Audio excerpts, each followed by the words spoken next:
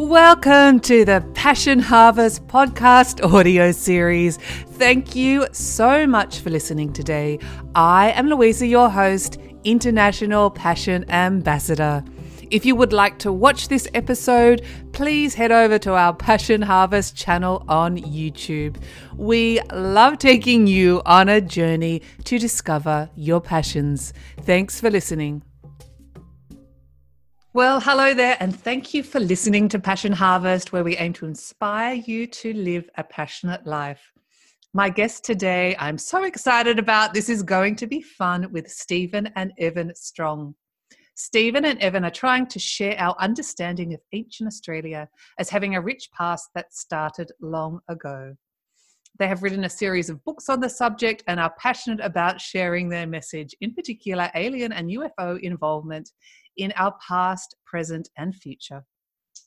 I hope I'm going to get this right. They have spent many years living with the tribes within Barrajalung Confederation of Northern New South Wales and the Gamilaroi people of Northern New South Wales and are guided by Kano, the Ramangeri tribe. Get ready for a really passionate discussion, and I'm sure you're going to learn a lot. I am as well. Welcome, Stephen and Evan, to Passion Harvest. I'm so excited. Well, thank you for asking to join you. And Evan is around in the corner. Hi, wherever you are. He'll come back. He'll pop in. Lurking in the shadows. So I guess my first question would be, since this is a show about passion, what got you interested in all these incredible sites? How did it start and evolve and manifest to these amazing websites? It began by proxy because I don't do archaeology and we don't do history. I was actually a teacher, and I was teaching Aboriginal studies and involved in writing up the curriculum for New South Wales in Australia.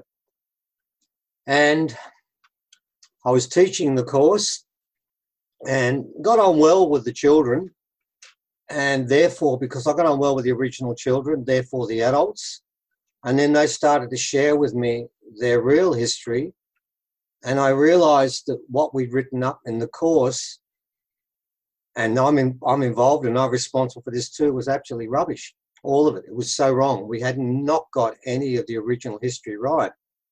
So when they came back to do a rewrite, they asked me to come down, and I went down and basically said the rewrite has to involve all of the information you've got. If you go before Cook, nearly all of it's wrong. That went over like a ton of bricks with any department, particularly the Department of Education, because they know everything. And about 5 or 6 days later, I resigned from teaching and started making a huge economic mistake in writing books and talking about Aboriginal culture as it was given to me by the elders. And that's basically what we've done ever since. We actually wait for elders to contact us to invite us on the country. We don't go ferreting around the countryside looking for things. We wait to be told. And when we go there, we work under the elders' direction. We're given the answer, which makes it a lot easier. And then we just work out the questions. So it's as simple as that. If the Department of Education had agreed to a rewrite, I'd still be teaching to this day. But because they didn't, I was backed into a corner. I knew what the truth was, and I knew they were lying. Not deliberately, but just because institutions can't see the truth. It's just part of the way they work.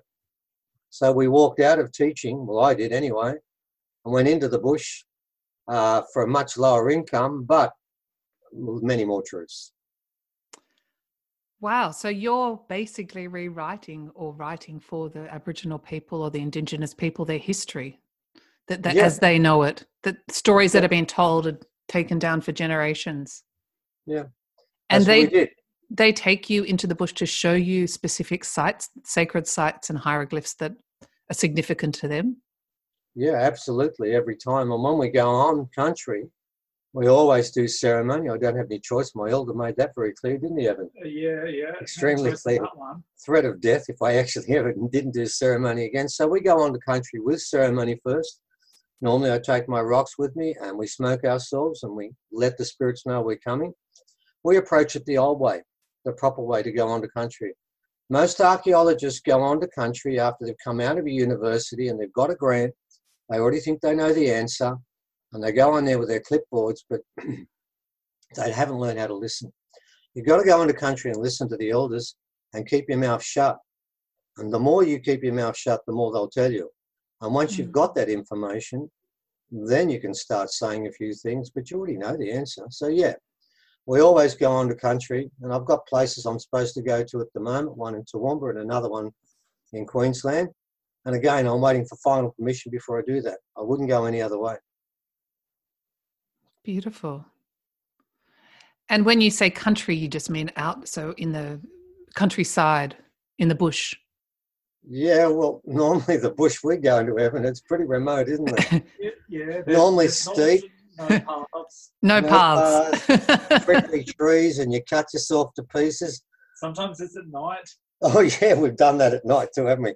Yeah, we go when they tell us to go, and we go where they tell us to go. But the places we go and see now, there's no streets and there's no cafeterias. And so how do you navigate, though? How do you navigate to the places, or someone guides you? I couldn't navigate it. There's a standard joke with me when we go into country, Evan. Yeah. Every now and again, people decide, I'll just follow where Steve's walking. No, that's the surest way to get lost. I've been to the Carry-On Bliss 40 times, and I still remember about the 38th time I took the wrong turn. So I have no idea where I am in the bush. The people around me do. I always go with people who know what they're doing, and I always go with original people. When I go into bush, I follow others. I certainly don't lead, because if I led, well, we wouldn't be here now. I have exactly the same problem, but I guess I don't go out country so much. I use Google Maps, but if I didn't, you can drop me anywhere and I seem to get lost. Oh, well, you do well with me. We go well together. We just walk in circles. Wow, fabulous. And I can't stop looking at those skulls you have behind you. What are they? Well, we're not ready for that one yet. Oh, no, it's any order you want to do it. No, I'm happy to go wherever you want. I know there's a couple of particular sites that I'd love to talk about depending on the time frame. Shall we start with the Ring from Atlantis, which I know is a very popular one, and you've got a lot to say about it, and I can't wait to hear more. Okay, well, I'll try and keep it brief because it is an interesting story, but we better make sure we cover it reasonably well. A lady rang me. Her name is Roz, and she's been an amazing backer. She's bought tens of thousands of dollars worth of rocks that were being sold on auction for us, and helped us a long time in many ways. And she rang and she said, I've seen this ring on eBay I want to bid for. And she asked me, what did I think? Well, I was wholly underwhelmed by the whole idea of doing rings. Yes, it was found in Australia. And yes, it was found 1.5 meters beneath the surface. I've spoken to Sean Oakes about that, the guy that found it, and that's legit. But a ring, we do skulls, we do rocks, we do engravings, we do all that sort of stuff, but we don't do personal jewelry in Australia because there's been no need to. So when she said she was going to buy this, she asked me, what did I think? I basically said, if you want. I couldn't see the point. Well, she bought it anyway. She felt she was drawn and was compelled to buy it, and she did. And then what happened was she had it at her place, and she told me something at the time, and I remember hearing, and it just went over my head. She said, the ring keeps disappearing and coming back days later. I thought, oh, yeah, okay, fine, Roz, yeah, okay, I can get that. And she said, it says it wants to come down to us. And really, that went over my head, because the concept of a ring, and she told me they actually ended up putting it on a table somewhere. Both her and her husband would put it there. They'd go away. It was gone and come back 2 days later. I thought, oh, yeah, okay, fine. I don't doubt this woman. She's never lied to me, but I just never understood it. So the ring turns up. She sends it to me, sends it in this black pouch, and it sits on a bench for 2.5 months. And I keep walking past thinking, okay, 2 paragraphs. Shouldn't be in Australia. Original people have stick, stone and bone technology. It's an amazing ring. It's got a compound of 5 elements. It's got shapes and marks on it no one's ever seen. That's 2 paragraphs. Nothing else. I just couldn't see what I was going to write about. Can I ask what the ring was made of? Well, I'm going to get to that now. Oh, okay. Sorry. Okay. No. I'm jumping ahead. I'm so excited. It's the proper question to ask. So then what happened was I decided, okay, one day I decided, yeah, I'm going to look at it. And I knew this, that Sean Oakes, this is what happened. He had gone to a place called Hill End, which is on 33 degrees south of the equator. It's where the biggest nugget in a gold nugget in Australia was found, and he bought this new metal detecting machine, and he and his mate were going to go gold prospecting on the weekend, which makes sense. Hill End would be a good place to go. And that night, him and his mate decided to celebrate, and they got drunk. They celebrated their prospective finds. And he woke up in the morning, and I know this sounds a bit vague, but we're going to get to it now. And he decided, he told me it was at a whim, but I don't believe it was a whim. I reckon the ring actually called him. He decided to go up a hill that he knew there was no gold. They knew that. Everyone knew that. It was really degraded hill. It's surrounded by gold fields, but there was no gold on this hill, no tracks up there, no reason to go up there. But he just went up there to make the thing go and probably to clear his head because he had a hangover and he wasn't feeling great and he knew he had 2 days' work. So he's walking up there and he gets a reaction. And he digs down and digs down and digs down a metre. And there's still, and he puts the thing over and it goes off again. He thinks, why am I doing this? There's nothing there. And finally, 1.5 meters down, which is 10, 20,000 years at least, he finds this ring and it looks like gold. So he goes and gets it assayed. And lo and behold, I've got the assay test and it goes to 4 decimal points. So we know exactly what's in there. And at the top of it, it says, no gold present, which is a great disappointment to this guy because he could see the ring was ancient and it had symbols on it. And he's thinking, if this is gold and it's that rare, he's going to get hundreds of thousands of dollars. Well, it turns out it's copper, zinc, lead, nickel, and iron. Okay, and that's what it is. And that's in that rough order, copper first and zinc second, then the other 3 trace elements, which are much, much lower. And he looks at that and thinks, well, that's not what I wanted. So he has it for a while and he had a major event with it where it gave him a clue there was something unusual about the ring, where he went away one day and he got a phone call from the police to say his house had been burgled and his car had been written off, which is not a great thing to get when you're on holidays. So he races back to his place, goes into his house, and there on the ground is the leather pouch. And guess what's missing? The ring. And he thinks, oh, well, they've come to steal the ring because he's told a few people about it. And you'll find out now, we've had offers for it that we know go into millions of dollars. Anyway, he doesn't know any of that. And he just thinks, oh, the ring's gone. So he goes down to see his car, and down the end of the road, it's been written off. And that's quite bizarre because the police didn't know about the burglary. No one in the street knew about it. So why would you steal a car and then go off at 100 k's an hour and write the car off going around the corner? Wouldn't you just drive off slowly? But when he gets to the car, there's a tape around it, crime scene, the whole business. You go around to the passenger side seat door, and there on the ground, the door's still open, the ring is sitting there. And the question he's asking himself is, did the car get crashed by these people speeding off? And did the ring just coincidentally drop out as he ran away? Or did the ring get involved? And his answer was the ring got involved. And I took that on board. So then what I did was, Evan normally does all the computer work.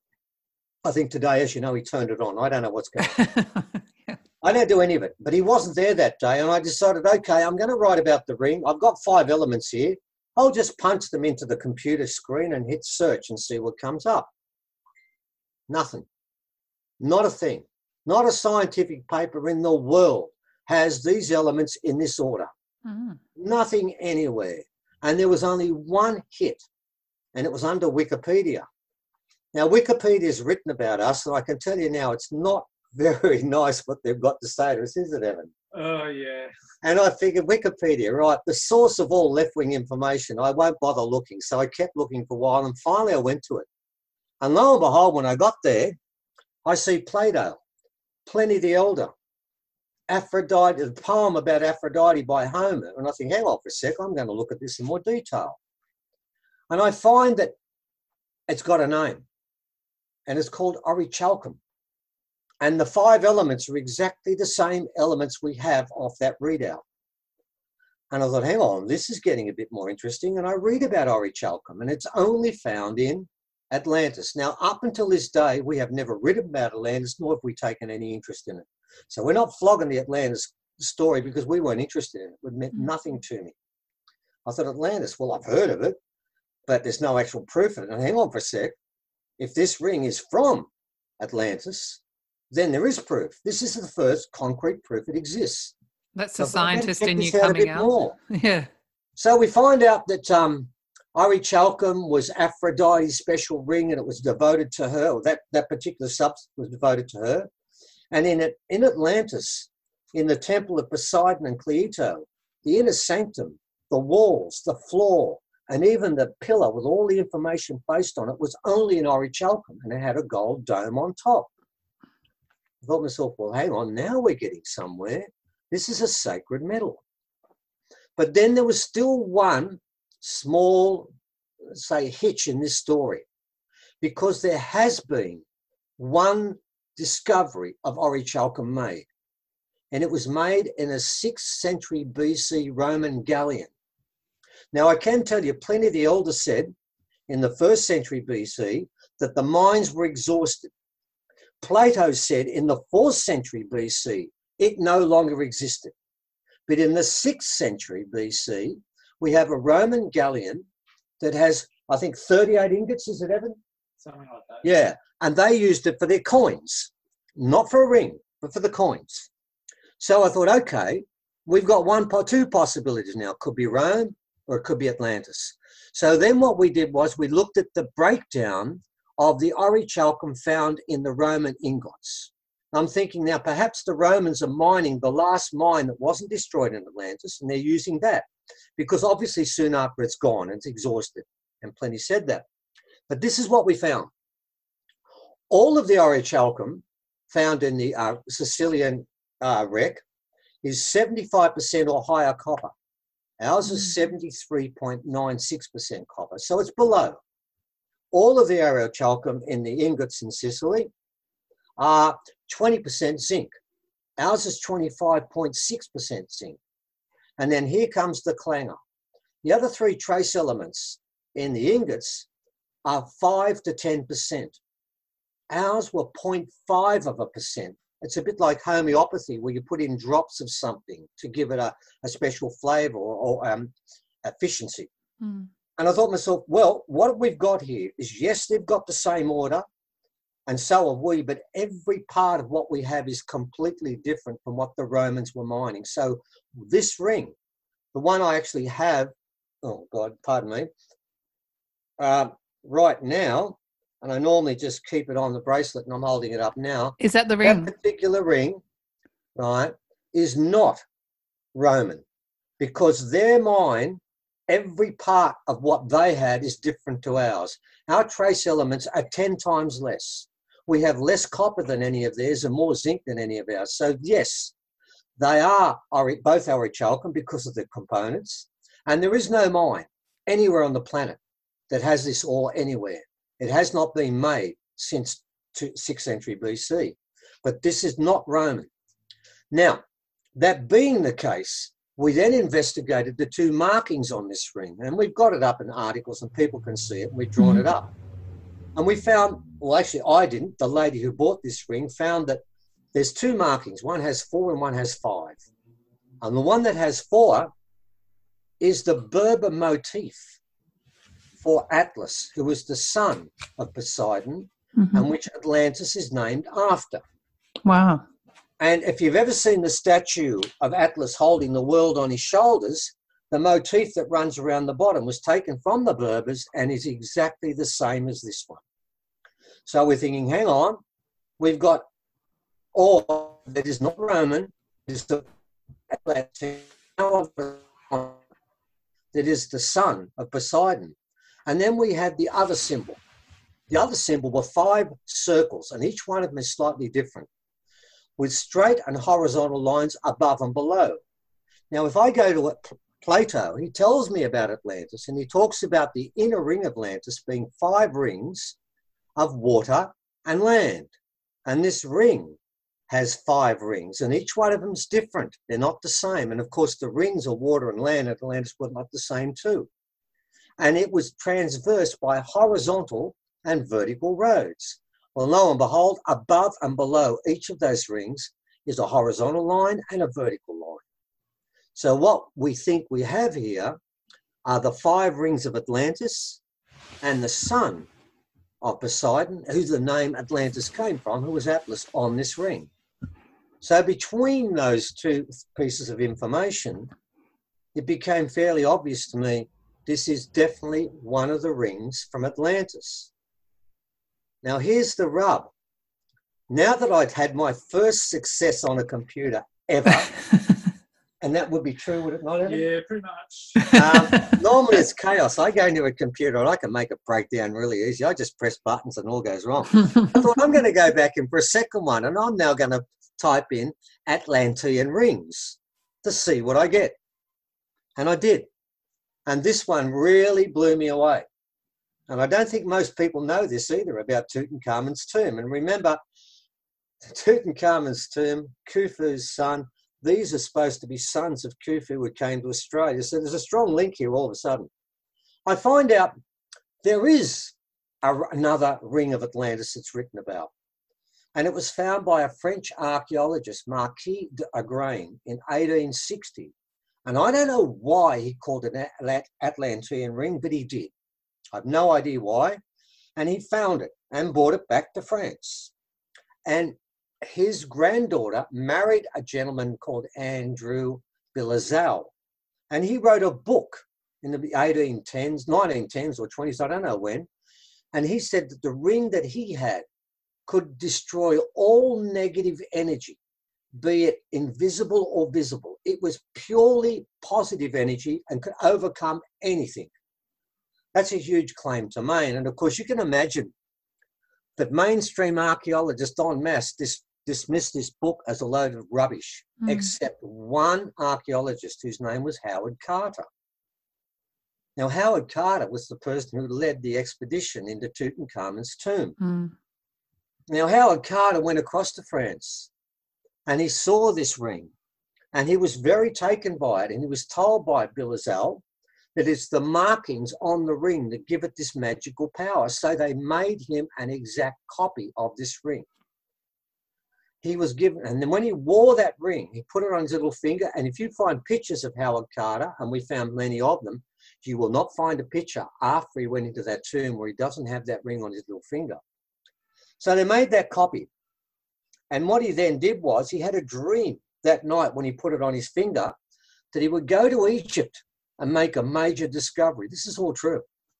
So he goes off to Egypt with the copy, not the original, walks into Tutankhamun's tomb, which was cursed.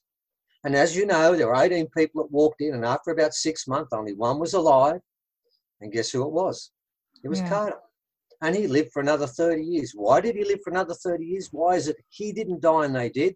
Because he wore the ring that repels all negative forces, be they invisible or visible. And that's what Bilazal wrote. And Carter believed in it. And we happen to know someone who was in the Carter family, don't we, Evan? Yes, we do. And I think what he did was when he passed on, he gave it to an auntie, didn't he? Yep. And she wore it, like I do, as a necklace, and it's still in that family, and they're only protecting the copy. My understanding is the original ring is incredibly powerful and incredibly magic. So we know of 2 rings, and this is where it gets very Tolkien-esque. We firmly believe, we've been given information to believe a 3rd ring was made, and it's purely evil. Remember Tolkien's story, Lord of the Rings, is based on a Scandinavian myth of 3 rings that ruled the world. We believe those rings were made in Lemuria and Atlantis, and they did rule the world. Tolkien, most myths on this planet are based in truth, and we believe that Tolkien was writing about these rings. So we knew that particular ring, and we also then, and of course that backed me into a situation where if that ring was magic, this ring, which has been tampered with, because on the 5th ring, there's been another cup made, and on the other side of the ring, it's missing. So this ring was actually, and if you hold it up, you will see that it's not quite circular. It's been bent. And there is an extra cup there which goes through the other side. It was cut, tampered with, and destroyed to an extent, because we do know in this ring, it was purely good also. and evil was placed inside it. And you need to understand, ladies and gentlemen, the statue of Atlas holding the world on his shoulders was not veneration. He had led an insurrection in the temple and was punished for doing so. And he was holding the world because he created problems for the planet. We believe Atlantis fell because this ring was tampered with, and it contains both good and evil within it. And of course, that's where it gets difficult for me, because now we're talking about magic. And we have seen, and I can't go into details today, but we have seen when the ring was stolen off us, we've seen what the evil side is like, haven't we, Evan? Oh, yeah. Yeah, we were nearly killed one night. Because you didn't have the ring. We didn't have the ring, and the person, see, this ring, what it does is the person who wears it or holds it, if you're evil, it feeds it. If you're primarily good, because no one's perfect on this planet, none of us are, it will feed that. And the person who stole the ring from us, we were warned by my elders and by psychics we're going to be attacked that night. And I think Evan went to bed without any and woke up with 9 ticks. And he's allergic to ticks, they can kill him. Me too. And this was in the middle of winter when there's no ticks around. I was nearly killed also that night. It was a long and involved story. The moral of this story is what I was found was when I had the ring to begin with, and I found out the story about what happened with Bill Azal and Howard Carter, it became obvious to me that all 3 of these rings were magic. And now I had to prosecute that case. But to do that, I actually challenged the ring the first night I had it when I realized what it was. And I said to the ring, primarily, I'm not going to ask again, but if I'm going to say that this ring is magic, you as a ring, if you're magic, you have to do something to me that night to prove to me that it is magic. And what happened that night, I put it on this string, the red string, because that's the color it's supposed to be. I put it on my chest and laid down, and within 5 seconds of laying down, I had this pulsation of energy like a wave that went through the whole of my body. And every 5 seconds, it kept doing it. And it went on for about 30 minutes. And it would count to 5, and it would do it again and again and again. And after half an hour, I took the ring off. I said to the ring, I don't need any more evidence now. I now know your magic. My only question was, could it affect others? And could it affect people over a distance? And I can tell you that's the case also. So what we now have is a ring buried in Australia, taken from Atlantis. We think originally it was made in Lemuria and the markings were put on in Atlantis. The ring was destroyed, not destroyed so much as left open so that if someone with poor intentions wears this ring, they'll get what they want. They'll get exactly what they want. It does manifest and it does create energy of itself. And it's sort of difficult because I am basically a scientist and I write most of our articles in a scientific manner, and I find it very difficult to go down this path, but I don't really have an option. We feel it has a reason why it was found now and why that gentleman decided to go up that particular hill and turn his machine on. Not because it was just a wild fancy and a whim that he decided to do, because the ring put that thought into his head. And we believe this ring has been called back into circulation because it has a journey that was thwarted way back, but still wants to complete that journey. So we think that's why the ring is turned up now. And that's a very brief account of where the ring is up to at this particular stage. Wow, wow, wow. I'm blown away. That whether you call it a story, I absolutely believe it, but it's quite incredible. The first thing that comes to mind is, so we know where you've got one ring, there's another one apparently in France. Where's the third one? Oh, I can tell you that. That's the easy part of this equation. The ring in France is not turned on. You see, you have to give them ceremony. Sacred objects must be given ceremony to turn them on. They just can't be stood there and say, do tricks. Okay, it did a party trick for me. It's done a few party tricks, and we've seen that. Okay, we haven't got the time to go over now, but we've seen that. But those 2 rings together, the other ring is purely good. this ring under the right conditions could be more powerful because it understands both sides of the equation. I've had psychics tell me exactly the same thing. Don't take the evil out of this ring, but make sure no one evil wears it. The third ring is being worn. Now, I can't describe what the person looks like, but I can give you some clues, and I can give you a couple of words that will give you a fairly good idea. Think of someone that's incredibly rich, that has no respect for the planet, is more than likely 99.99% reptilian, as part of the Illuminati, and is the one that sits on the desk that runs the show. They'll be wearing this ring. And we believe this ring has been worn consistently since Atlantis fell, around 12,000 years. And that is why this planet, this time around, from the very beginning, it's been under warfare. I taught history, geography in high school, and I can tell you now, when you teach history in high school, you teach them about wars and occasionally about people who think of brilliant things, who get persecuted and release their information after they're dead. But most of our planet for the last 10,000 years has been in constant warfare. Why? Because the evil ring has been sung up, and the beings that have that ring know how to use its power and harness its power. And yes, doesn't that sound like the Ring of Mordor that Tolkien spoke about? Absolutely. I will say again that Tolkien sourced it on a Scandinavian myth that was based on the truth of three rings that did rule this planet. But remember, to begin with, the ring in France and this one, until it was broken, there would have been two rings that were positive and one that is negative. Now, some people have asked me, well, why would anyone make an evil ring? And the answer is obvious. I'm an original person, and we respect and revere evil, because without it, this planet would be useless. If it was purely good, if everything was good, then our soul would never be challenged with the inequity, the unfairness, and the things that go wrong, and we know they're wrong. And the people who do these horrible things, if they weren't there, what would you learn when you incarnated here? When you went back to heaven, or whatever you want to call it, they'd say, well, what was it like?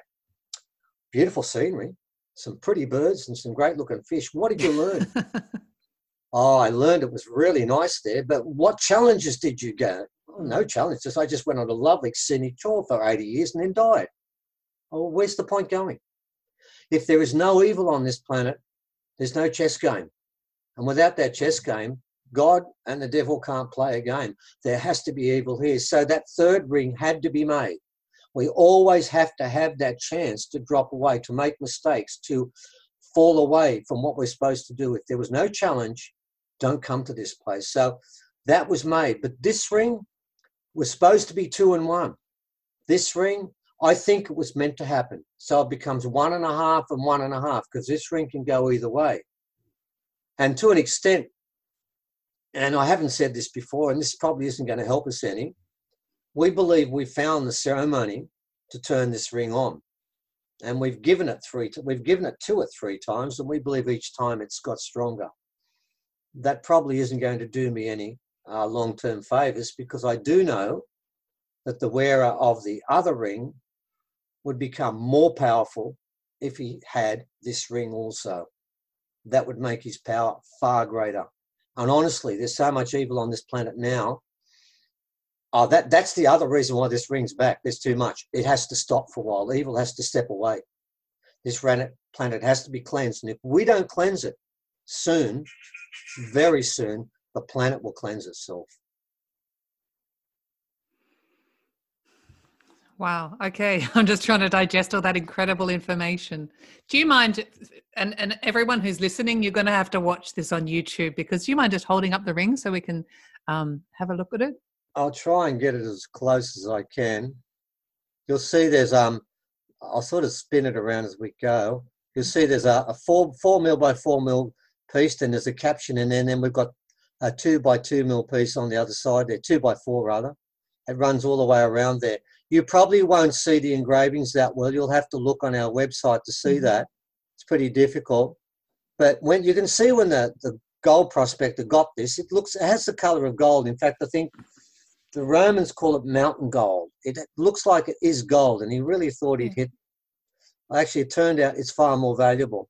because How it is the only ring incredible. like this in Australia, on the planet. There's nothing like it anywhere. So why, oh gosh, we've got to move on. I've got so many questions for you, but why do you wear it around your neck and not on your finger? Well, because I wore it on my finger once, I think, when we had a meeting the day before it was taken off. And what happened to my finger, Evan? What did it do? Turned a like greeny colour. Turned greenish blue straight away. Because to put it on your finger, apparently I'm the only male who can put it on my finger. There's 3 women who can. And we believe when the change takes place, the whole of this planet will become matrilineal, and the women will then wear this ring to make decisions. I don't put it on my finger unless I need wisdom, or I'm looking at something where I need guidance, or when we do ceremony with it. The rest of the time, it sits like this, on this, and then it sits on my chest. So I'm in contact with it. But to put it on your finger should not be done lightly. For any other male, and I've let other people put it in their palm like this for half a minute. There's one gentleman who put the ring in his palm like that. He came and saw us, didn't he, Evan? Yeah. Everyone probably wants to touch it, right? The first thing when people meet you, can I have a look at the ring? Yeah. Well, actually, 2 months later, he's still got the circle on his palm. It hasn't gone away. What happens to me, yes, people do come up and ask, can they put it in their hand and can they touch it? And the answer is no, no, no. But occasionally, if I meet someone whose soul is really developed, and I've met a few, I let them hold it between their hands for 1 minute. And I make the point straight away, do not put it on your finger or you will be on the ground, and there's nothing I can do to help you because it will not react to that. For reasons I don't fully understand, I'm the only male that can actually put it on, and I always put it on this finger here. It'll be placed on that one, which I've done just now because I am talking about it, and you'll notice straight after I took it off again. So no, I don't put it on there because I don't think until the time is right, I don't think it's a great idea that I do put it on, and when that happens, I'll need it for certain reasons. But in the meantime, it stays with me. And as I said, I know 3 women who can actually put it on their finger. I saw another woman put it on her finger against my wishes. That didn't end up well, did it, Evan? No, it didn't. Where are you, That Evan? ended up poorly. Are you hiding? I'm just off camera because otherwise we end up having to sit in each other's laps. Oh, okay. That's not a good thing. I mean, he's my son, but we don't sit in each other's lap. So no, we're just very careful with it. When I'm doing ceremony, yes, we have a few things to do, and it goes on your finger for 9 minutes at the end of it. And that's about as long as I've ever worn this ring. It is old. It is incredibly magic, and it certainly, I believe, 110% has a role in the change that's coming, and therefore it's got to be looked after. And it's not, I shouldn't be worn as a party trick. So no, I don't put it on my finger much. I did to begin with, because whenever I get a new rock, a sacred rock, I carry it for days before I even start looking at it to get to feel what the rock is about and its magic and power within. And with the ring, I put it on my finger in a day and a half. And after of course, reading Lord of the Rings and all the rest, I thought, well, then I'm done for. And I can share one thing with you. Tolkien was right. We saw it with a person who put the ring on that shouldn't have had it and stole it off us. It is incredibly possessive and does take over the person who's holding the ring. There's absolutely no doubt about that. And I'm not going to go into the reasons why I know it's the case. Sure. It certainly has taken over me, but I'm okay with that because I know which half of the ring is taking over me. I know what the evil part is like. It's made its voice clear to me many times. It constantly makes suggestions to me, and I ignore them all. So it's not quiet, but I believe I can get the balance right. And we are giving it ceremony, and that ceremony does not honour the dark side of the ring, it honours the light side of the ring. And we're making the light side of that ring stronger and stronger each time. Wow. Well, thank you for sharing that. That's a pretty incredible story. I guess moving on, it might relate to the engravings in the caves at Gosford, the 300 engravings. Yeah. It does. There's a site at Gosford. It's about 5 k's out of Gosford. There's 3 walls there, and they have about 300 engravings, and quite a few of them. On the first wall, in fact, I've got I have a manual of Proto-Egyptians. It's the earliest form of Egyptian hieroglyphs called Proto-Egyptian. And we know the story there about 2 boats of Egyptians who came, and their boats were shipwrecked and they've been beaten up by original people further down the line. And they came here and left their story on one of those particular walls. But on the other 2 walls, on that first wall, it's about 89% Proto-Egyptian. But on the other 2 walls, which are far more detailed, the Proto-Egyptian's only 44%, so it's not Egyptian. We believe it's part of the first language, which is original, Australian original. And we believe that the original people had a language way before, a written language way before anyone else, and the Egyptians learnt their hieroglyphs in Australia. And they took that back, that Proto-Egyptian, which they learnt there, and then took it back to Egypt and started their form of hieroglyphs. I know that's rather radical, but that is our belief. And can I ask, when you say original people, what are you referring to? What does original mean? People might know that word is Aboriginal. Oh, okay. But we don't, a lot of original people don't call ourselves Aboriginal, because ab is a prefix which is negative, as in abhorrent, abnormal. Okay. And we believe the original people are the first people, and many original people, it's not my call, many original people call ourselves original, being the first people. We are not ab anything.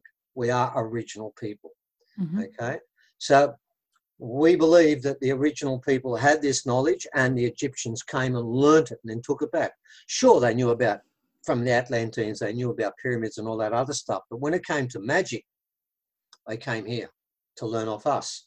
So we believe that those walls there, one is a story about 2 sons, Nefertari and Nefertari, sons of Khufu, who came here, and one of them died here after going 2 seasons westward.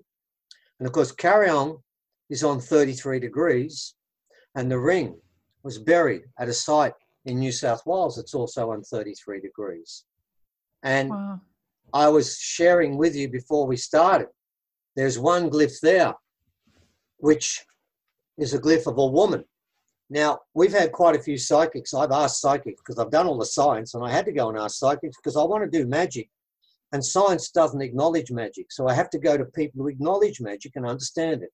And all of the psychics have been telling us the same story about the ring being brought to Australia.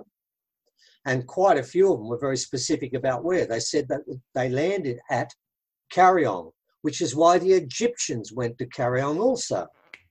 And it's worth bearing in mind that Nefertari, when he got to Kariong, went 2 seasons westward, according to the glyphs. Well, if you walked 2 seasons, which is 6 months westward, you would get to Hill End, where the ring was buried. Well, the interesting part is that there's a set of Egyptian glyphs, and I'm sure that's right.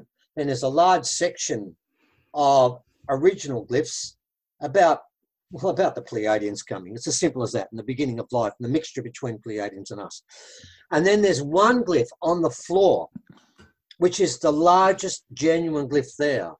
And it is of a woman, and as you pointed out before I told you, who is pregnant. And she holds a staff. Now, I know the glyph for that, and that glyph is called a golden staff. She has 2 hands on it, and above and below is half a ring, and it's cut. Remember, I told you before, this ring is being cut. Yes. So I found it interesting that half the ring was above, and then there's a cut, then half was below, and it's a cut. And she's standing on the ground. Now, the ring was buried in the ground, and it was buried in a place where it's a gold field. Now, remember, in the sanctum of the temple, it is gold and orichalcum. So this time the orichalcum is the minor component and buried near gold. And each of these psychics told me that the woman that was holding this on the rod was standing at Kariong and looking west. So I start to look at that glyph, which was always the most mysterious one of all of them. I could never work out what it's about. And I now see it is a woman. She's pregnant, fully pregnant, like 8 months and 3 weeks and 4 days. And she's holding a staff.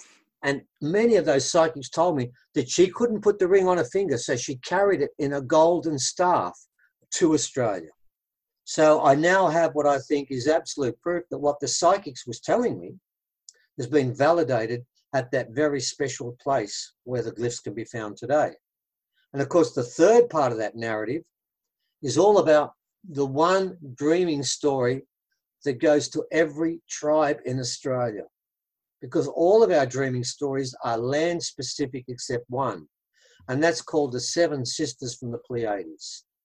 And we believe that that narrative on the other two walls, and of course the most common glyph there is what the public calls, we never called it this, the public calls it the UFO glyphs. There's 8 of them. And there's 8 of them. 3 are plummeting and 4 are landing, because we believe the ship was shot down. And our elder from that particular place, the Darkinong elder, last full descent Darkinong elder, Arnie Bev, told us that that ship crashed in the waters of Bambara, which is 2 k's from where the actual glyph is.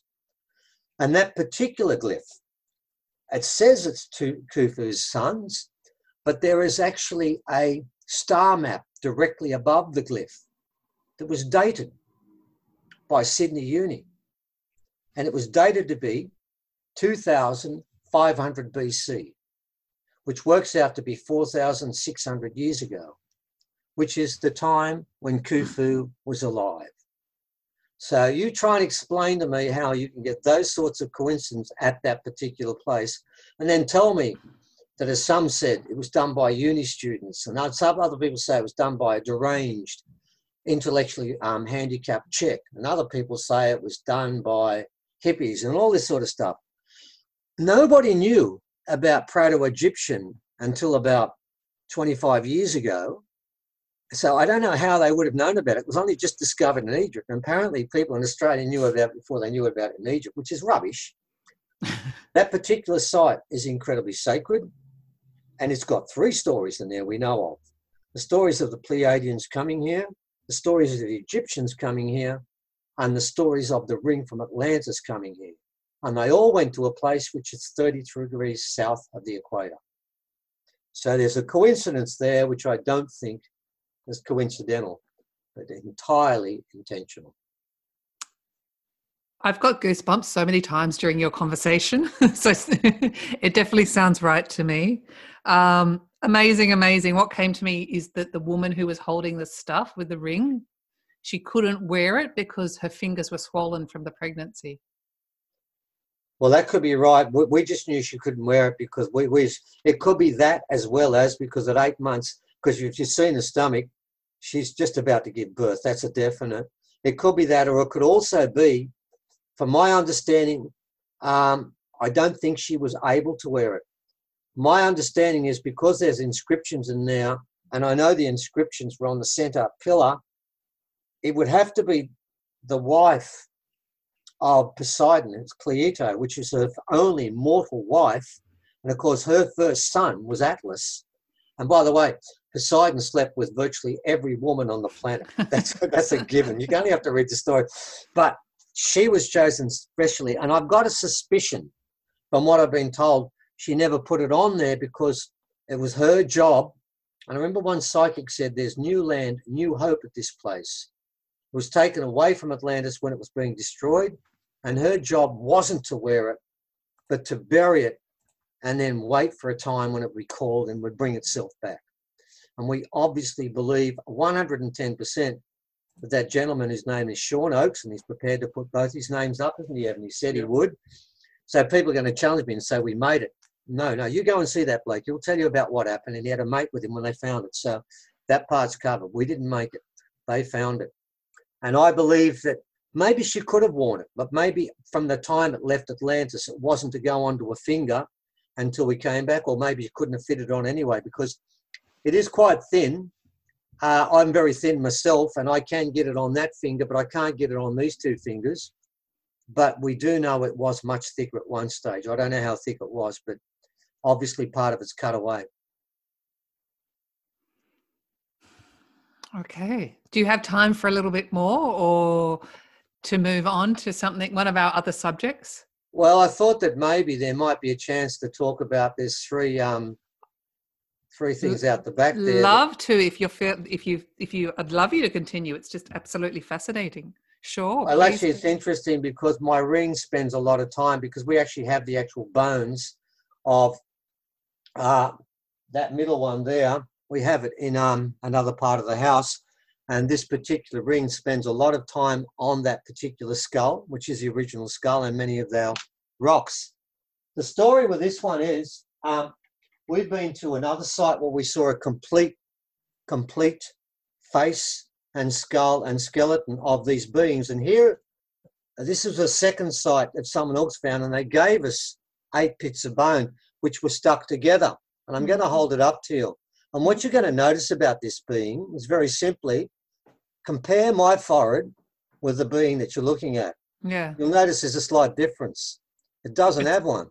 It's very, very, from the eyes to the head, it's very narrow. There's the highest point, which is about 1/2 centimetre. Now, what we found is, I've seen the original face of this, and I knew straight away, this is wrong. This is not like us. Now, we've had people who've done this and put this together, and I want to show you now. I think that he's actually given it too much of a forehead, but I'm prepared to put up with that. First thing, I want you to look at the eyes. Now I'm going to hold up next to a Homo sapien, and I want you to compare the two, and you're going to notice some big differences. Much bigger eyes. Notice the shape of the nose. The Bigger eyes nose. are 46% bigger here. Now watch this at the back. Look how the skull goes, and compare it to this one. It's You'll flat. notice the back. The thickest part is right at the back. It's a flask shape. Yeah. Now, you'll also notice, if I hold it up this way, notice the top there. You have a depression between your eyes. This doesn't have one. Look where the nose starts on this, right up higher. There is nothing about this being that is like us today. Most importantly is the skull of this. This is around 1700 CC. This is Homo sapiens sapien, what we call wise man. Mm. Look at the difference. This skull is much bigger. This is 1300 cc. This is 1700 cc. That's a big difference, a huge difference. Huge. At the other site we went to and I worked on, and the government tried to put me in jail in quite a few times. I have many letters about that. The 2 front teeth were taken out. And that's the same burial initiation ceremony that took place at that place today. Now, we know that that one was about 60,000 years old. This one could be much older. But there's a couple of things about these beings that don't make terrestrial sense. Number 1, it is far smarter. Number 2, its eyes are 46%. The eye sockets are 46% bigger than ours. Mm-hmm. If it was walking around the countryside, it would have to have permanent sunglasses on because they're too big. You just get blinded. Your eyes are too damn big. It would become overwhelmed. It would only come out at night. But the biggest problem is this. On the first burial site, there was a femur bone and a humerus bone laying on the ground. I never dug in. I just worked with what was exposed. And I picked up the humerus bone, which is from the shoulder to the elbow, right? And you and I and most people are around 28 to 30 centimetres there. Mm-hmm. Some of the basketballers in America, they might be 32, right? The gibbon, which has got the longest arms of any primate, has got 35. This bone I picked up, I couldn't find the elbow joint, so I know it was at least 3 or 4 longer. It measured 43. That means that it's going to be somewhere between 47 to maybe 50 centimetres long, and ours are 30. And I thought to myself, hang on, I got a problem here. The problem was the thickest part of that bone was less than 1 inch, and that's the problem. Because nature makes an appendage, whatever it is, bigger if we use it.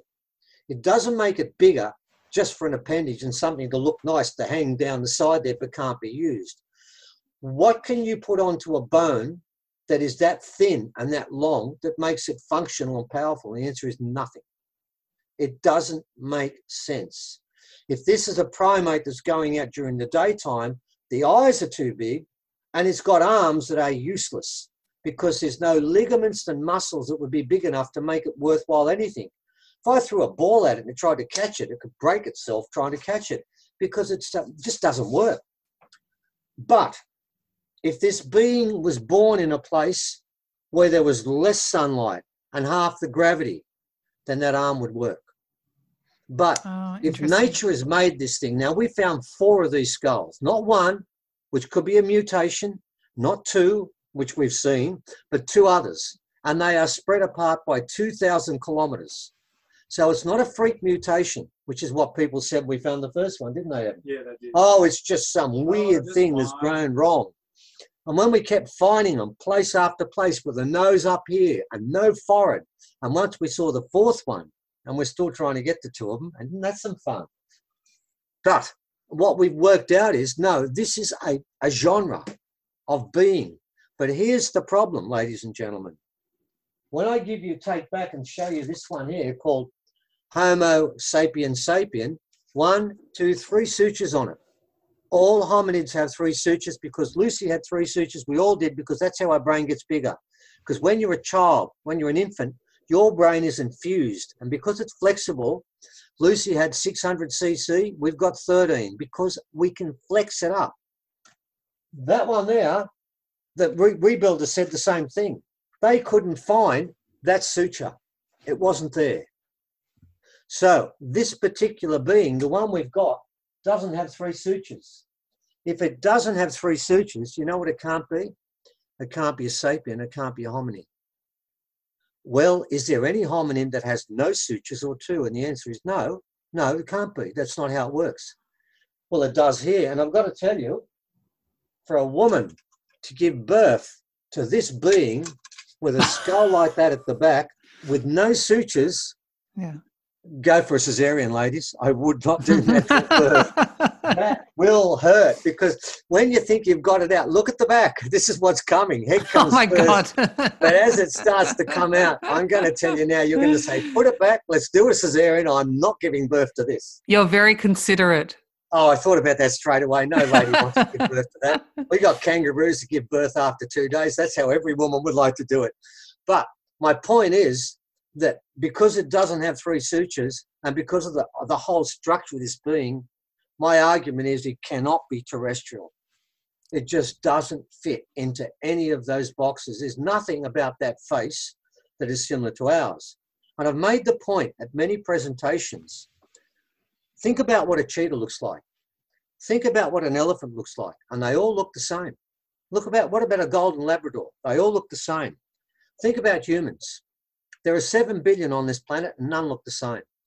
They can be sort of 1 centimetre to nearly 3 centimetres high. They can weigh 40 kilos. They can weigh 400 kilos. We've all got different eyes. We all walk differently. Some of us have got brown skin. Some of us have got black skin. We've got purple skin. We've got white skin. Our hair can be every type of colour, yet we're told we came from the same mother and father. It's a lie. It doesn't make nature's sense. Every other being on this planet, you know what they look like, and they all look roughly the same. There can be small variations, but you know what a golden Labrador looks like, because that's how they look. With humans, you can't give me one face because there are 7 billion of them, they're not the same. Now, if you take this being, which has got nothing in common with the other one, put them together, then you make the massive variation you've got. But if you take 2 of the same like this and you put them together, they're all going to be like this. They have to be, because that's your base.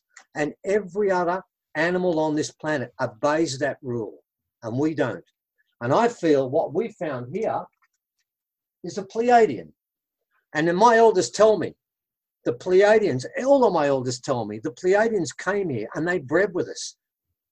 And many of my elders tell me, they are our brothers, our sisters, our uncles, and our aunties, and our parents. They are part of us. Now that makes sense. And that explains why humans come in every shape and form, and while all other animals don't. And that's why all of us are so different, because we come from a different genetic base, part terrestrial and part non-terrestrial. And then even within that, I myself am original, and I'm 4.7% Denisovan, which really means I'm 1/20th, not even sapien. So we mix with sapiens, we mix with Neanderthals, we mix with all sorts of things. And that's why we are such a dog's breakfast genetically. But most importantly, what people need to understand is it's not just the Denisovans. It's that being we've found now. And we found 4 of them. So that what that means is that we've got to understand something. We are actually galactic citizens. We've got to get our head around the fact that we think we're just on this planet. There are many other life forms in the cosmos, and so many of them are so enamored and locked into what happens on this planet. You've got to understand that, ladies and gentlemen. That's really the important part of this equation. The question we should be asking is, why would they bother with us? I mean, check out our history. Why would you come to go and watch cranky apes fight each other all the time? There doesn't seem any point in that. So they've come for a reason, and they're here for a reason, and their genetics are in us for that reason also. So we believe that those beings, this one over on this side, is part of our ancestry, and I think we need to understand that. I can tell you that the New South Wales, the government in Australia are fully aware of what we've got, and I'm not quite sure, but this might sound quite odd. No, not after this conversation. No, this is the odd part. Like, oh, okay, now we're getting odd. This is the odd part, that after me getting, 10 pieces of correspondence threatening to put me in jail and telling me how they were going to do it, they now said they're going to help me. Oh. And what I want is one thing. I want this piece, this one here. We have the bones at home right now, and they know we have the bones in our house, and they've given us permission to store them. I want one of those bones, just one, that small piece up there. I want the rest buried. I want to put on site tomorrow if I could. I want that small piece checked for mitochondrial DNA, for genome patterning. We've got an expert in Australia that can do their teeth and do full science and find out what is the genome pattern of this being. And I'm going to tell you now, the genome pattern of this being that makes this thing grow the way it is without a forehead, with massive eyes, with a nose that starts up here, with a flask at the back, it's not the same genes that we've got that program our head. It's something completely different, and it's not from this planet. Because if you look at that, Lucy, which has got 600 cc, has a bigger forehead. But when you look at the back, you realise, oh God, there's the rest of the brain, but it runs backwards. Most of our brain is above our eyes. Only 5% of the brain of this being is above their eyes. It's not us. It's something completely different. Okay, well, that's fabulous if they're actually going to help you do the testing for that. Oh, no. If it was only that easy. Okay. There is a lot of politics to go through. We are a long way off getting tested. I've got an academic in Australia I've taken those bones to, and he looked at it straight away, and he agreed with me. It don't fit. It doesn't fit. I'm not allowed to say exactly what he did say because someone said that, and then all sorts of people asked him, didn't they? Okay. He said it doesn't fit. That's all I'm prepared to say. And he's prepared to do that testing. He's got the machines to do it. He can date it. He can give us a date. He can do all that. So why are you going to proceed with doing that? I would do it tomorrow if I could. Okay. I haven't got permission. I couldn't go through the reasons why. There are so many loops and so much hierarchy to get permission to do proper science. That's what I want to do. So who do you need permission from? The government. They can't give it to me yet. Why do you need permission from the government? Why? Oh, because there's other legal loops that have to be negotiated. At the moment, they can't be. Okay. And until those legal hoops are done, if I was to take the bones of that one there outside my house, I would be arrested. If I got them tested, I would be put in jail. It would be 3 years in jail and $1 million fine. I can tell you I know that for a fact because I've seen it written many times. And I won't do those things. Yeah, of course. I just didn't know that. Government. Yeah. I want to do it with the government. I want to get it tested. I want to do proper science. And I've told the original people, we know where those bones should be buried. And I want to put them back there. But there are many legal loops here. And at the moment, as much as I'd like to do proper science to prove this is not terrestrial, and when the government saw that particular, when we got it made to this level, I don't know if that was the reason they stopped, because we actually got it made up. And we got it done professionally too, ladies and gentlemen, with experts in their field that they probably spent, 6 months doing this, didn't they? Yeah. Definitely. Lots of consultation to do this, and they looked at about 100 photographs from 4 sites to get this right. So, yeah, we did this properly Interesting. with the scientists on site all the way through. And I want to stay that way. I want to get this done so no scientist can say the many things they say about us now. They just kind of admit, well, you did all the proper science, therefore it's not from here. Well, where else can it be from? If you can't find it on the ground, you've got to look up in the skies. Well, you did say Earth was about challenges, so this is a little challenge for you along the way. Oh, there's plenty of challenges here, I can assure you. I've got a question that is kind of related. The head that you call Palladian with the large eyes and the very thin bones. How did you, if they came to Australia or to this land, how did they traverse through the bush?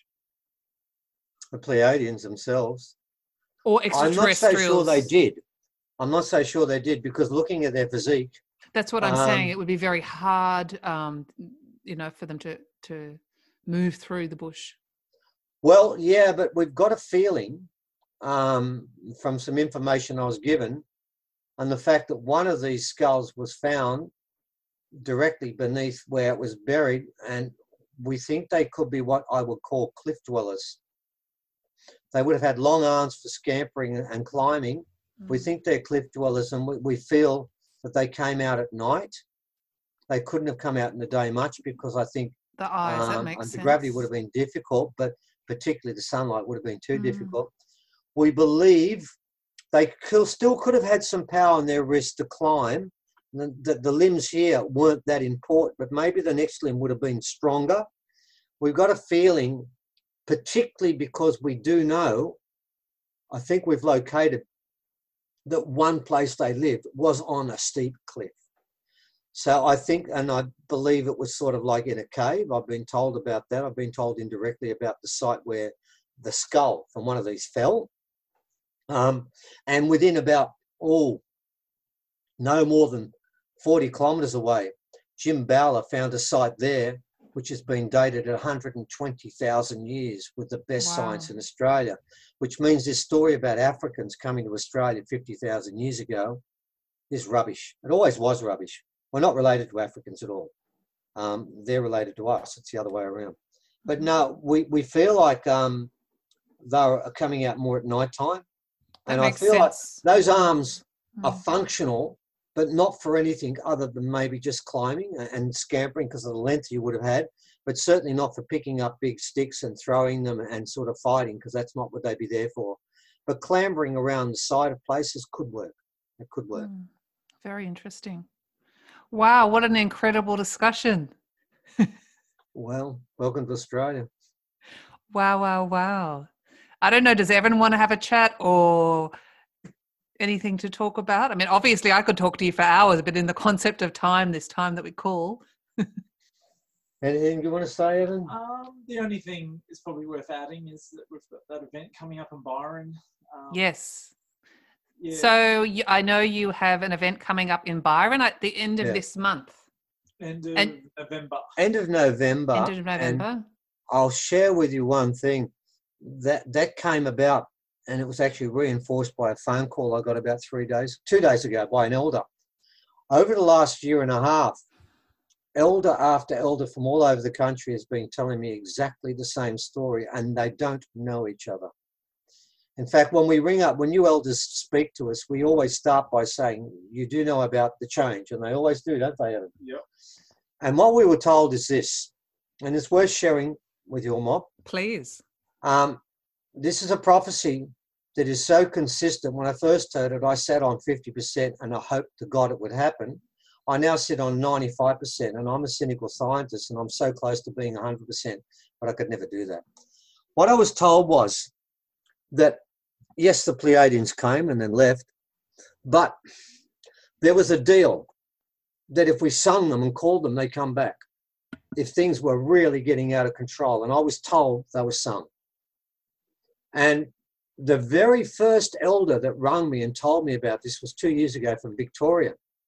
And I think it's okay to say his name, Brendan, isn't it? Brendan Murray. He lives Old-way, a really strong Old-way. Lives in the bush, lives proper in the bush, lives just like things used to be. And he told me this story. And he said to me, they're coming. Our brothers and sisters, we call them, they're coming. And they're coming as I speak now, and they'll be here soon. I said, well, Brennan, what do you mean? And I've asked others the same question. He said, no, they're coming, and they're going to give us a chance before the earth heals itself for us to heal this planet. And then he told me what was going to take place, part of which I can tell you and part I can't. He said they're going to come and they're going to hover above Uluru. Some people know it as Ayers Rock. Its proper name, original name is Uluru. And it's a sacred place for us. There are 5 sacred places in Australia, 5 really strong ley lines that resonate around Australia. And they said this, he said if there were the right number of people in Australia, it would take all their energy, didn't matter where they were, concentrate it in that ship and then shoot that energy into that rock, Uluru. And then that would run out the 5 lines and then activate those 5 sacred sites in Australia, like a web. And then that would go to every sacred site in the world and energize every one of them. He then said what will then happen is the earth will resonate at 2 different vibrations at the same time. You probably know the Schumann resonance story about how it's peaked up to 140, then gone back to 7 or 8. He was telling me it will stay at 140 forever. And there will be 2 resonations, one high, one low. And he said, then what will happen is each person will judge themselves and they will go to the resonance that suits their soul. If they are a CEO without heart, 99% of the reptilians, the Illuminati, the businessmen, the politicians, not all of them, but many of them, who are working at the base level, that work for money, and with no respect for the environment and what should happen, they will resonate towards the lower level. And those who are more enlightened will go towards the higher level. And he said, what will then happen is, it is impossible for anywhere on the cosmos for any planet to be in 2 vibrations at the same time. One must vanish, and it will be the lower resonance. It will vanish completely. And he said, when that vanishes, so do to all those people who go to that side. He said, you'll see them like a shadow, and they'll see you like a shadow, but we can't mix. We'll walk past each other, but we're in different places. And I remember to finish asking him, I said, so those people in the lower vibration, I suppose they'll die and incarnate and come back. And I've been told by all of them the same thing. They all say the same thing. No, this is the choice for each soul. The ones who've come back here have come back time after time after time and kept making mistakes. This is your last time. The bar's going to be lowered. You don't have to be a saint anymore. It was about 15 meters high. It's gone down to 1 inch. All you got to do is jump over and just be a good person, basically. And I did say at the time, I'm worried about one thing. I said, because you know what's going to happen. When that ship comes, all those ones on the other side are going to say, oh, shit, the hippies were right. I want to become one of them. He said, no. They make their decision before that happens. Their soul will be set into concrete before we come. And basically, the presentations we've given and this particular talk we're giving is called Our Alien Ancestry, What Comes Next? And it is really about that. We're going to do part of it, and the other 2 people that are going to do one section, James Bartley's going to talk about UFOs and proof they're there. Leah's going to talk about meeting aliens and the different types of aliens and their personalities, a bit like Meet the Fockers to an extent, and to get to know what they're like and their expectations of us. And then Brendan is going to talk about, he's been doing a lot of work about the science of telepathy and telekinesis and all the talents that we actually do have. Every being on this planet is magic. We just don't know that anymore. It's been taken away from us. And that's what's going to happen in the future. So what we're trying to do is do a thematic approach based around the prophecy of the change that's taking place. And I know that prophecy is not just with the original people. I've heard the Hopi, the Inuit, the Navajo, people from all of the Mayans are talking about the change that is coming. And I also know that those people, the ones that wear the other ring, they know this change is coming too. And that's why they're making this world so fearful and so full of fear of losing your mortgage, fear of terrorism, fear of everything. So that and here's the rub with this story, when the Pleiadians come, they need a certain number of souls that are awakened. And if that number's not there, it'll be very much like a Hitchhiker's Guide to the Galaxy, where the whales fly off and say, thanks for the fish. They'll leave us. And then the Earth will basically destroy humanity as it cleans the planet. So it really comes down to a choosing point. Does the Earth clean itself of us and all of humanity? Or do we cleanse ourselves to begin with? And if there is the right number of people in Australia, and it does start in Australia, I'm not making this an egocentric thing, but the Pleiadians came here first, and Pleiadians only were allowed to live in Australia. No other group in the rest of the world. All sorts of beings from other places have been there, but this was a no-go zone for them alone.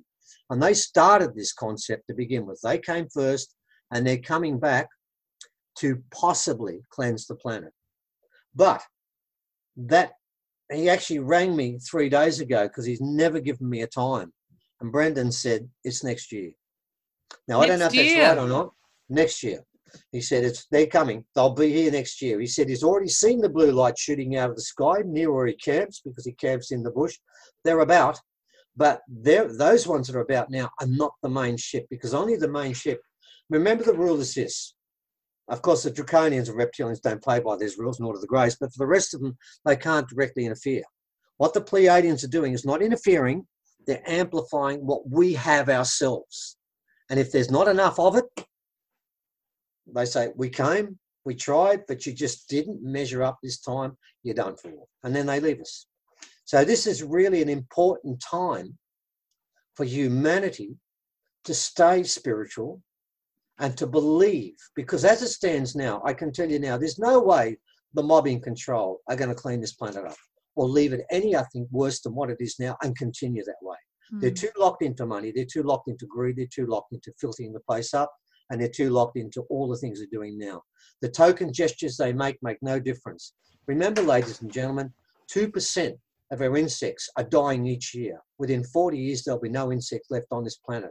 You can forget global warming, whether you want to argue for or against it. If there's no insects on this planet, we die. It's that close. The bees are disappearing. The insects disappear. When they leave the planet will die. Life dies with them. It's getting that close, and that's why they're coming. Because they know we don't have hundreds of years. We've got 2 generations, 1 generation before the planet will implode, and it will clean itself up. So this is a time, the presentation we've done for the first time is not a mixture of people who do different stories, but it's thematic. We're putting the speakers in an order so they all lead into one another on the first day. And on the second day, we're doing a workshop about the rocks, the sacred rocks, and their role in that change. And then I think Brendan is doing activating our mitochondrial DNA and meditation. So we're going to finish off very lightly. So it's 2 days, or 1.5 days, about the change that my elders keep telling should go me. there. It sounds absolutely unbelievable. So, well, hopefully we get enough people there, because we're very lucky. The people that own this place have given us the hall for free. It would have cost us $1,000. So what we're doing is we're doing something unusual. We're going to arrange the whole thing, and we're not going to charge anything either. And therefore, this time, what we're going to do is the speakers who normally go in Australia, when you go in Australia, speakers normally, with the exception of one person, never get paid, because the organisers, by the time they pay for the place and do the organisation, there's no money left. Yeah. What we're going to do is we're going to split all the money between the 5 people involved in speaking and give them the cut each, 20% each. So that's going to be different from the point of view they'll actually get paid for a change. But more importantly, this is all about an original prophecy of a change and what we're going to do from now on. And we always do this now. All our presentations are about that oncoming change and how we have to prepare ourselves. And what we tell all the people who come to our talks, you go out and everyone you see in the street that you know, your friends, your family, you get in their ear and you tell them there's a change coming. You've got to have faith and you've got to stay true to what should happen on this planet. Don't give up. Don't just fall into the trap that most people are. You have to believe that what we're doing is wrong and there's a way it can change. And if that's the case, and if we have the right number, we've actually been given the exact number, which was quite a shock to me. They were very emphatic it had to be this number. And it's quite a few. It's not 7 or 8, I can tell you that. We need a lot of people. So can you tell us the number or? Not allowed to. Okay, no Not allowed problem. to. There's a lot of stuff I wasn't allowed to tell, but I'm telling enough to let people know. No, I respect that. Let's put it this way. It's in 6 figures. Okay. Okay, it has to be in 6 figures. And some people have said to me, well, how do you get into that team? I said, oh, it's real simple. I said, all you've got to do each day is when you walk around, just have 2 words that resonate. Good intentions. That's all. You don't have to join a team. You can be a Christian, you can be a Buddhist, you can be anything you want. That doesn't mean anything, really. You can even be a bloody atheist. That's not the point. It's not about the physicality of who you're connecting with. It's your it's got nothing to do with it's an internal. In some ways, atheists that behave well, I admire more than others who behave because they think they get a reward. They don't think they get any reward, but still behave well. It's not a matter of what club you join. It's whether every day, everything you do is with good intention and thought about what it does. Now, that good intention means that when you do something, does it harm another person? Does it harm the environment? Does it harm an animal? Does it harm an insect? If it does any of those things, then you must say to yourself, no, I can't do that. So you have to think about what good intentions mean, because we live on this planet.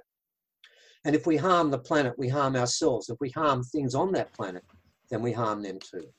So it really is a matter of that. And if we have that right number, which does go into 6 figures, when they come, they can feed off that, they can amplify it, and they can turn the planet on, and then will resonate at 140, 150 all the time, and we will clean the planet before the planet cleans itself. Because if we don't do it, the planet will clean itself. And this will be the 5th extinction, because we've been extincted out quite a few times before, and every time we did the same thing we're doing now. We let technology take over, and our magic and spirituality, we just ignored it. And we're doing it again, and this is the worst time. We've done it worse than even with Atlantis and Lemuria. So this time is the final time. It's the judgment time. But you're the judge. There isn't someone in the sky is going to judge you. Your soul and your karma will judge you. And if that happens on that day, you can't change sides then. It's over and done for. It's over and done before they come. So that's what the elders tell me, and that's what we prosecute. Well, wow. Thank you so much for sharing that message and all your incredible stories with us on Passion Harvest. It's been such an honor. It's a pleasure. And thanks for asking. We appreciate that. A chance to get the wisdom out and the knowledge out. And it's not our wisdom. It's not our knowledge. It's just what we're told by others who know things that we should all know. And we're going to learn very soon, one way or the other. And for anyone that's listening or watching, please look at the show notes. All Stephen and Evan's details will be in the show notes. Stephen and Evan, wherever you are. He's back. Thank you. We'll call you the IT. IT department. That was amazing. Thank you so much for being on Passion Harvest.